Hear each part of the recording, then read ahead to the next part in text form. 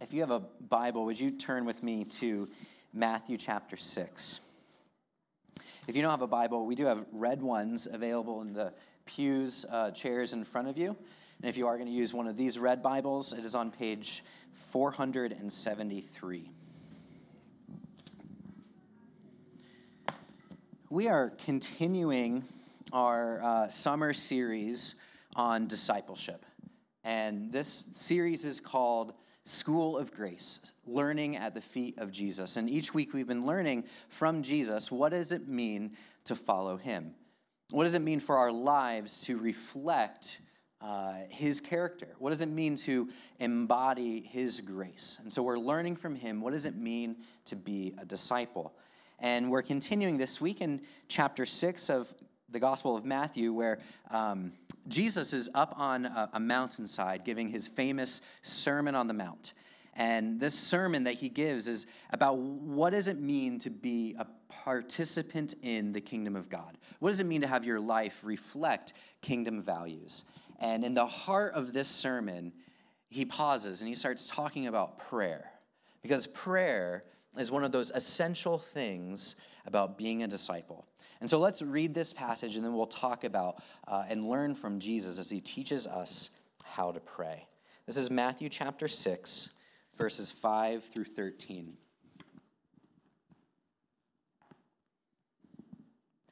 And when you pray, you must not be like the hypocrites, for they love to stand and pray in the synagogues and at the street corners, that they may be seen by others. Truly, I say to you, they have received their reward. But when you pray, go into your room and shut the door, and pray to your Father who is in secret. And your Father who sees in secret will reward you. And when you pray, do not heap up empty phrases as the Gentiles do, for they think that they will be heard for their many words. Do not be like them. For your Father knows what you need before you ask him. Pray then like this: Our Father in heaven, hallowed be your name. Your kingdom come, your will be done on earth as it is in heaven. Give us this day our daily bread, and forgive us our debts, as we also have forgiven our debtors. And lead us not into temptation, but deliver us from evil. Let us pray.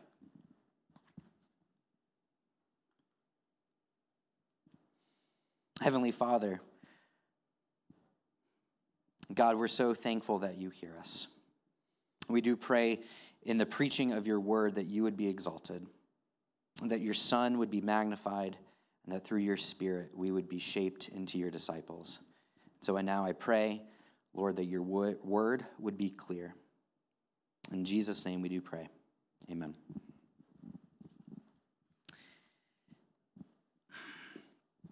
Everybody prays. That's the conclusion I've come to. Everyone prays. Christians pray. Jews pray. Muslims pray. They even pray 5 times a day. Buddhists and Hindus, they pray, they meditate, they try to connect with this transcendent divine being. Young people pray, old people pray. I love it when kids pray. Everyone prays. Even atheists pray. I read a study this week that said 1 in 5 non-religious people pray. 20% of non-religious people pray. And I was wondering, who are they praying to? In moments of crisis, they might cry out, help. Who are they asking help from? Or in great moments of joy, they might say, thank you, God? I'm always curious, who are they praying to? But I think it's true. Everyone prays.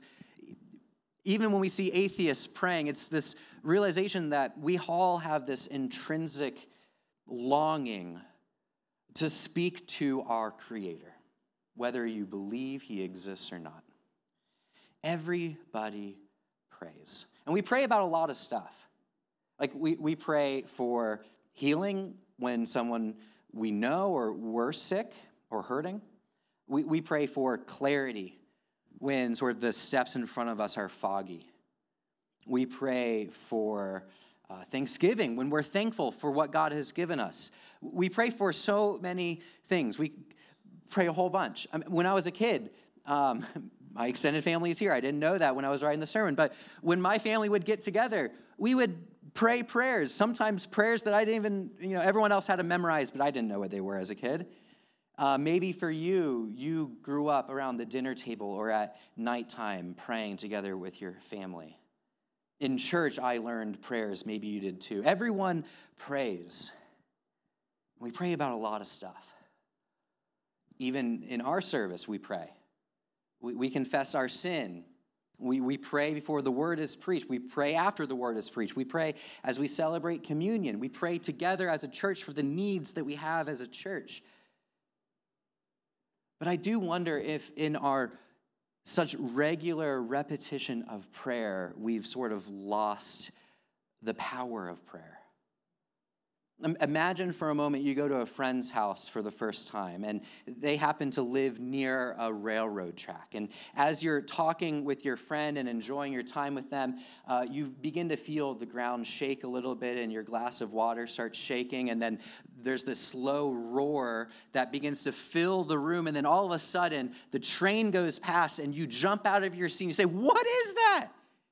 And your friend's like, "What? What are you talking about?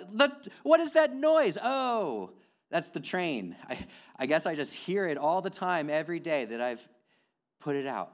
I've ignored it." I wonder if we do that with prayer. I mean, this idea that God, the God of the universe, has given us this invitation to come into his throne room and to speak to him about what is on our hearts. How do we not just get so wrapped up in the amazement of that? I think we've lost some of that wonder and awe. Maybe this morning that's not where you're at. Maybe this morning you're coming in and you're like, "Oh, we're going to talk about prayer, really?" I mean, I don't even think prayer works. I mean, I prayed for this and God didn't show up. I prayed for healing, but they didn't get better. I prayed for doors to open and they were closed. I prayed and I prayed and I prayed and I felt and heard that deafening sound of silence. Maybe this morning that's you. Well, in our passage, unfortunately, Jesus is not going to lay out a theology of prayer. And he's not going to answer every one of our objections and questions. But instead, Jesus is inviting us in this explanation to realize that prayer is an invitation to experience an intimate relationship with God. Prayer is an invitation to experience an intimate relationship with God. That's what Jesus wants us to learn about prayer today. That we can come into the presence of God and talk to him. And so if you're a note taker this morning, real simple, 2 points: the wrong way to pray and the right way to pray. That's what Jesus is going to teach us. What is the wrong way to pray and what's the right way to pray? Well, let's look at that. First, what is the wrong way to pray? Look with me at verse 5. Jesus says, "And when you pray, you must not be like the hypocrites, for they love to stand and pray in the synagogues and at the street corners so that they may be seen by others." Jesus is describing 2 instances in which hypocrites, or people, are out praying, and their deepest desire is to be seen by others. The first instance, he says, these hypocrites, they like to pray in the synagogue. And what Jesus is saying is, back in those days, a synagogue was kind of like a church, a Jewish church, where people would gather together on a weekly basis and hear from the Old Testament, sing songs, and pray. And at times, certain individuals were invited to come up front, kind of like where I'm at, turn around and pray, and lead the rest of the people in prayer. And Jesus is saying there are some people who desire that position, not because they want to pray, but because they want other people to see them praying. And the other instance is on the street corners. In those days, there were 3 set times a day for the Jewish people to come and pray. They'd either pray where they were at, pray at home, or pray at the synagogue 3 times a day, kind of like Muslims today have 5 times a day where they would pray. And when we were living in India, in a part of the community where it was largely Muslim, if you've ever been in a majority Muslim area, you'll know this. During those 5 times, there's a call to prayer that goes out from the towers connected to the mosques. On a loudspeaker, someone will call the people to prayer. And there's always a call 5 minutes before the time to pray. And that first invitation is saying, all right, get yourself ready. Stop what you're doing. Go prepare your prayer rug. Get ready to pray. And what Jesus is saying is, hey, when that time came to pray for this hypocrite, all he wanted to do was find the most public spot in the street so that everyone could look at him and see how pious he was. Jesus says, don't pray like these hypocrites. All they want is for people to see them. They don't care about praying. They don't care about whether God sees them. All they care about is what other people think about them. That word hypocrite in the Greek language, it comes from a word that means to put on a mask or to play a part in a play. Because in those days, they wouldn't dress up and they'd add to their costume these masks that would fill out the character. And so a hypocrite was someone who put on a mask and performed a role. It wasn't really who they were behind that mask. He's saying these people, all they care about is what people see in them. All they care about is what people think about them. And he says, don't do that. Now today, we don't have call to prayers. I don't think any of us really has a desire to come up front here so everyone sees you. I mean, I'm okay with it, but I know people are a little shy. I don't think anyone wants to go to the corner of Mayfield and Lander next to our sign and have everyone see us praying. Like, that's not really our temptation. But I do think that we have this internal desire for wanting people to like what they see in us. Does everyone have like an Instagram account? Or Facebook, or I don't know, Snapchat, TikTok, whatever it is. Like, one of the reasons why we have those services is because we want to take pictures and share them with other people because we want other people to see what our life looks like. And in general, that's fine. Like, it's okay to take a picture of your food and show people what you're eating. I don't know why. But there's this internal desire where we want people to think a certain way about us. And so we post pictures, and we think that that's what people think about us. This morning, I was flipping through my Instagram feed just to see what do I post. 22 pictures in my feed are of books that I'm reading or have read. 22 times I took a picture of a book, whether it was like the spine or the cover or a quote, and I put it out there for the world to see. Not primarily because I wanted you guys to read the book, but primarily because I wanted you all to know I was reading those books. Like, there's this desire within me that I want people to think a certain way about me, and I think if I show them that I'm reading this book, they'll think a certain way about me. What about you? Like, what do you put out into the world with that desire? This is what I want the world to think about me. Sometimes I even will post my Bible out and my journal and my prayer and my cup of coffee. I want the world to see that I'm praying. Jesus says, beware of practicing your righteousness in front of other people. You will have no reward from your Father in heaven if you do that. So that's the first hypocrite. He's pretending to be someone he's not. He's putting out a projection of himself that he wants the world to think about himself. And Jesus says, do not pray like that. Because if we pray as hypocrites to one another, that just exposes the fact that when we pray to God, we're being a hypocrite with him too. Like if we're praying in such a way that we're putting on a mask, when we go to the Father, we've got that mask on too. Jesus says, don't be a hypocrite. Take off that mask when you come to the Father. Be true to who you are. Be real about your needs. Be honest about your struggles.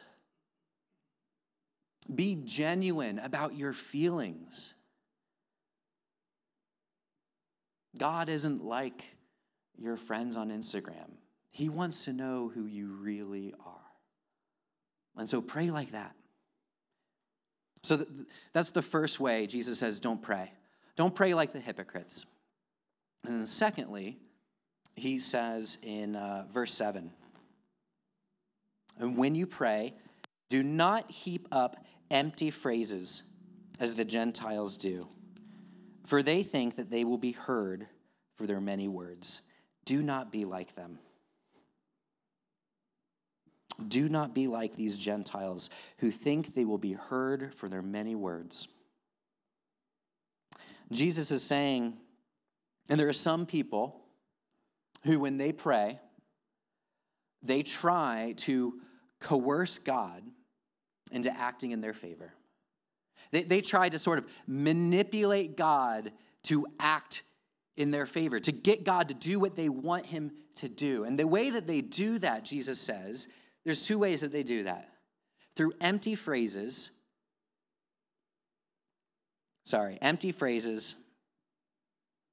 and many words.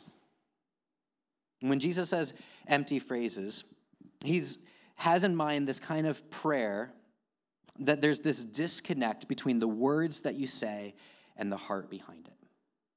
It's empty. There's no weight behind what he's saying, what they're saying. These empty phrases are things that maybe they're memorized, maybe they're written, maybe you've heard them long ago. They're just empty. Jesus is saying, don't try to use those empty phrases to get God to do something for you. Have you ever said something like over and over again over the course of time, and after a while it begins to lose sort of the feeling or the power behind it? Growing up in grade school, we would start every day with the Pledge of Allegiance. I was a public school. I don't know if you had that too, but that's what we did in grade school. We would start every day with the Pledge of Allegiance. Every day we'd stand up, we'd turn to the flag, and we'd say, I pledge allegiance to the flag of the United States of America and to the republic for which it stands, one nation, under God, indivisible, with liberty and justice for all. We said that every day, every morning, 5 days a week, 30-something weeks a year, for 5 years in grade school. That very quickly became empty words. Very quickly lost any kind of meaning behind it for me. I wonder if sometimes we pray like that. That we just go through the motions and say things without realizing what it is that we're actually saying. They become simple words with no weight behind them. Jesus says, do not pray in that way. Do not use repetition. Do not use empty words to try to get God to do what you want him to do, because there is a disconnect between what you say and what your heart is feeling. Let me just say real quickly, though, like Jesus is not prohibiting memorized prayers. He's not prohibiting reading written out prayers. I mean, the Lord's Prayer that he's going to give us is just that. He wants us to pray that prayer. He's not against that. In the Garden of Gethsemane, on the night before Jesus dies, he is in the garden praying. And the Gospels tell us that he prayed the same thing 3 times. Jesus isn't against repetition or memorized prayers. He is against empty phrases. Don't pray like that. And don't pray with many words. Not that it's wrong to have many words or to have a long prayer. He's saying, don't think that you're going to convince God to do what you want him to do because your vocabulary is so great.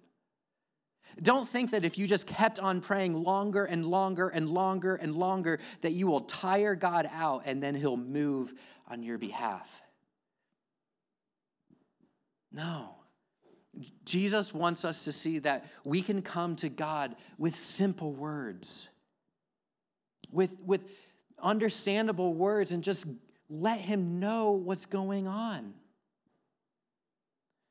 When our firstborn, Theo, was born, I remember those first days, everything changed in our lives. And so it's like seared in my memory. Like our routines changed. I didn't sleep for a week, and there was now another person to take care of. But I remember so vividly, like everything about that first week. And all of the little things that Theo would do, everything that he would say or sound out, it was beautiful. Even his crying was just like music to my ears. And I loved it. I would listen and try to figure out, what is he trying to say? Like, what is he trying to communicate in that time? He'd make these cooing sounds, and I convinced myself that there was one coo sound that he would do over and over again where he was saying, I love you. He probably wasn't, but I really wanted him to be saying that.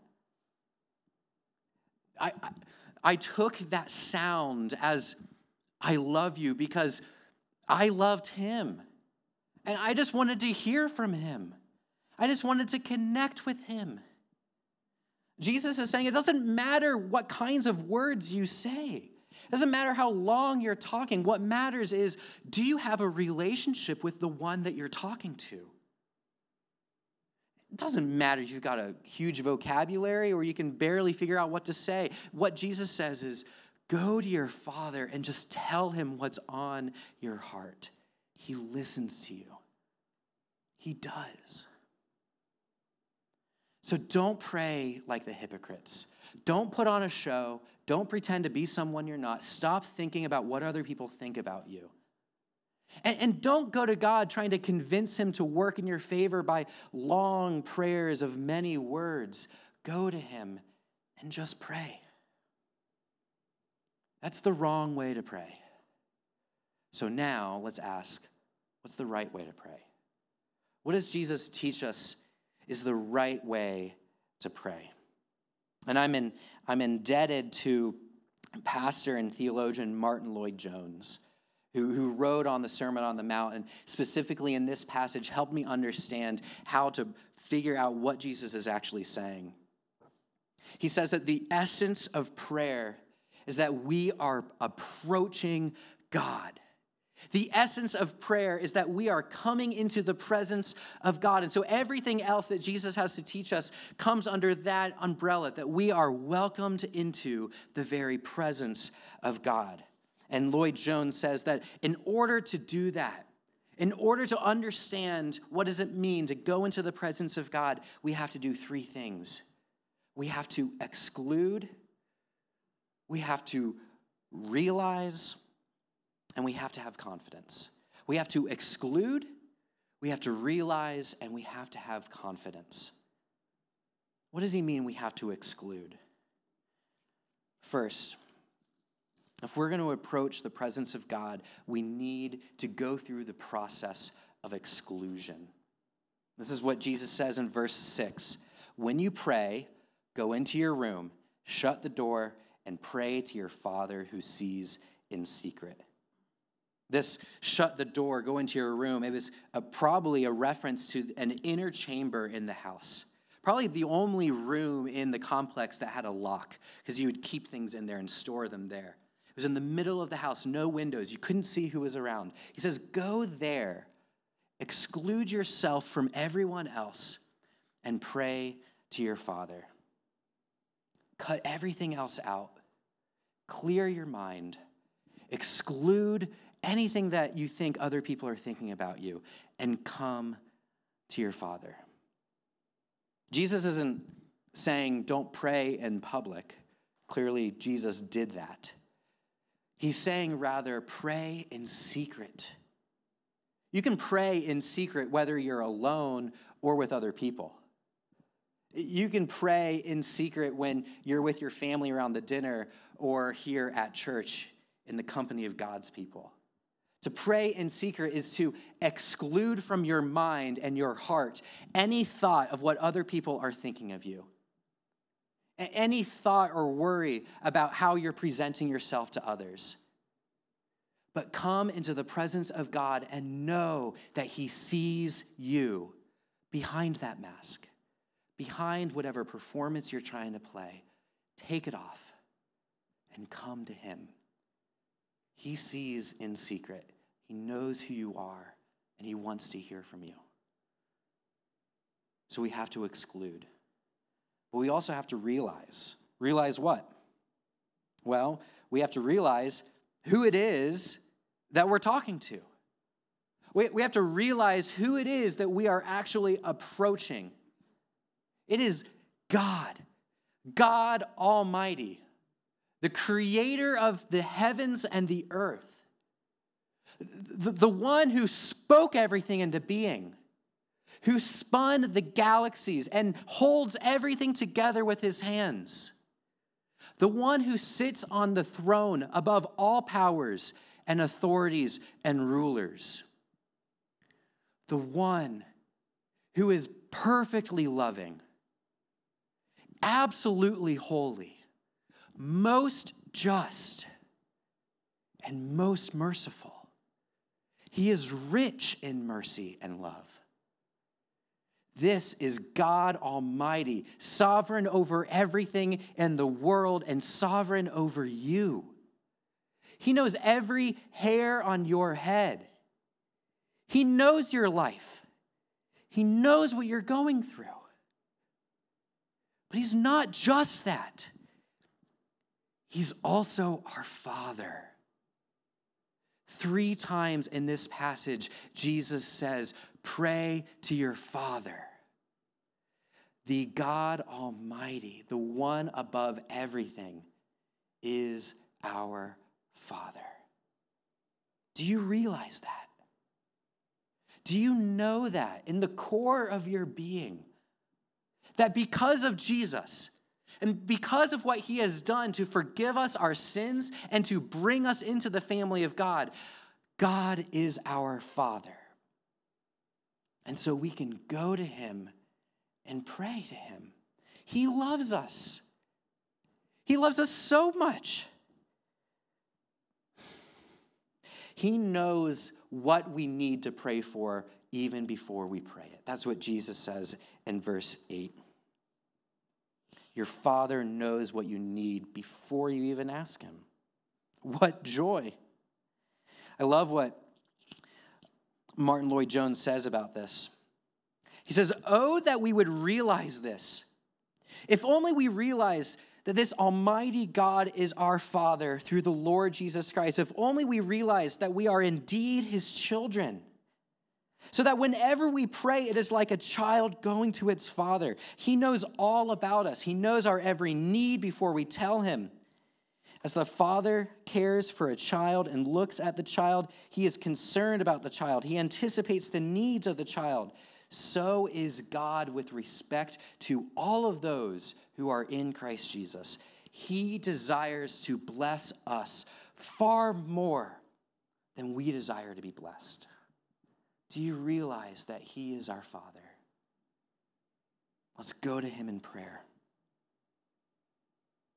Finally, after we exclude the things of this world, after we realize that we are going to our Father, we are to come with confidence. We are to approach him with confidence, praying with confidence like a child who knows his Father's love.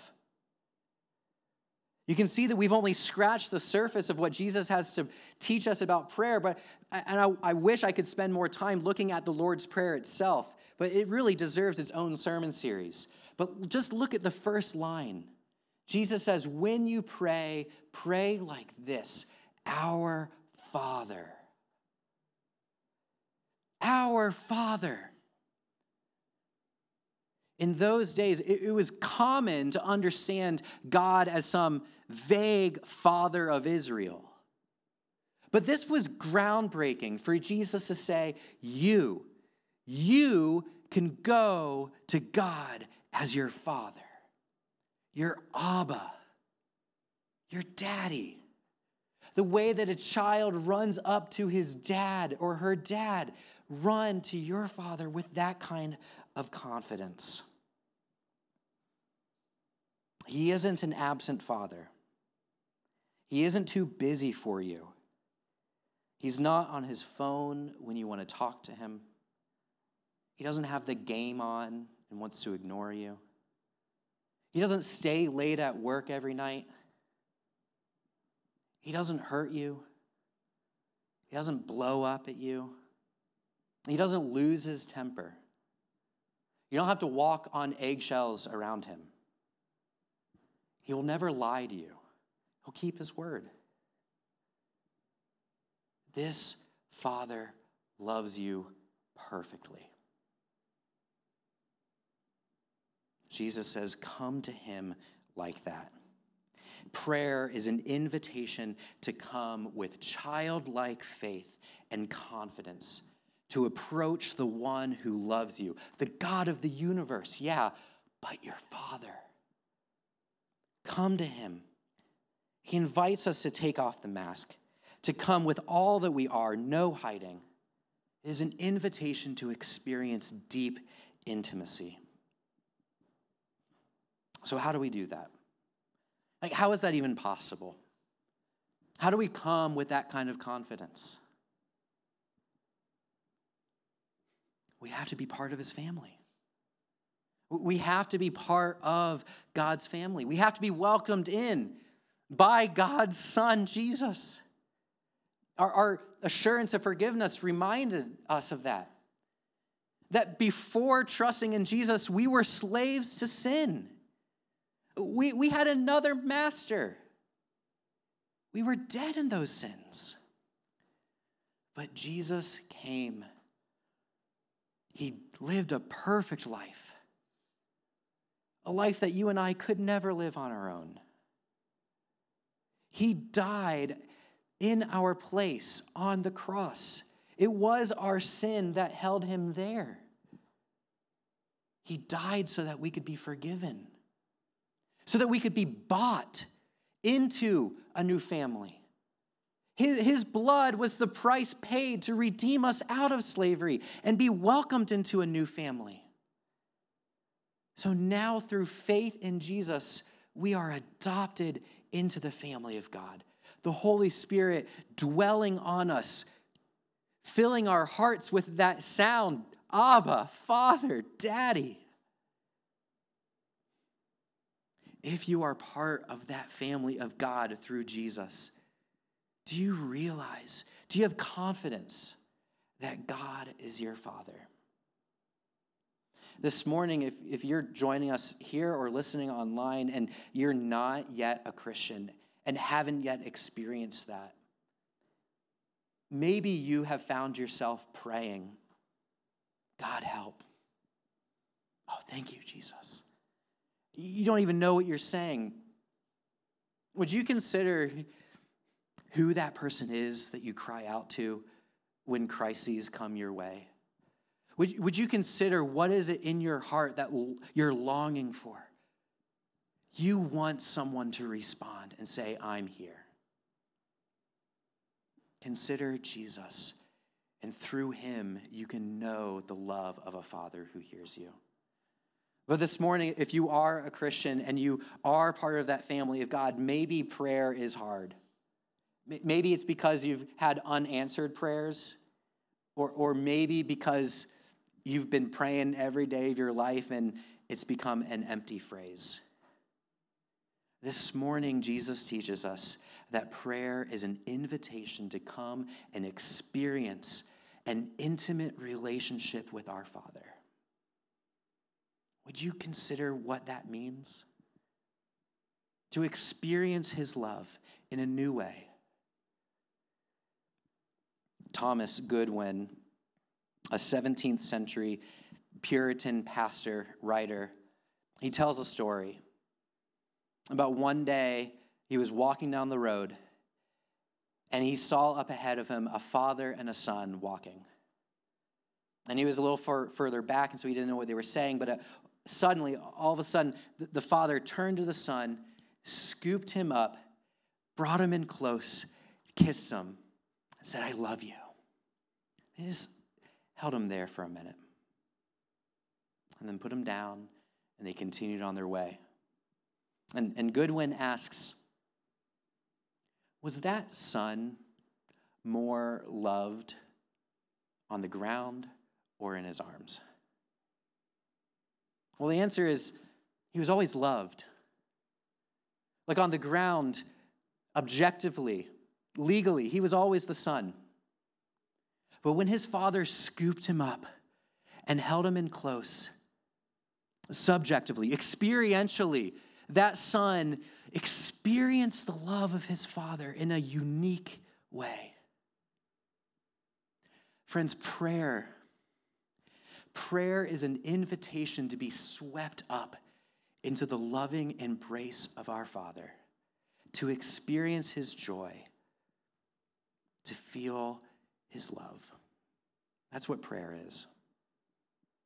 Let's do it. Let's pray.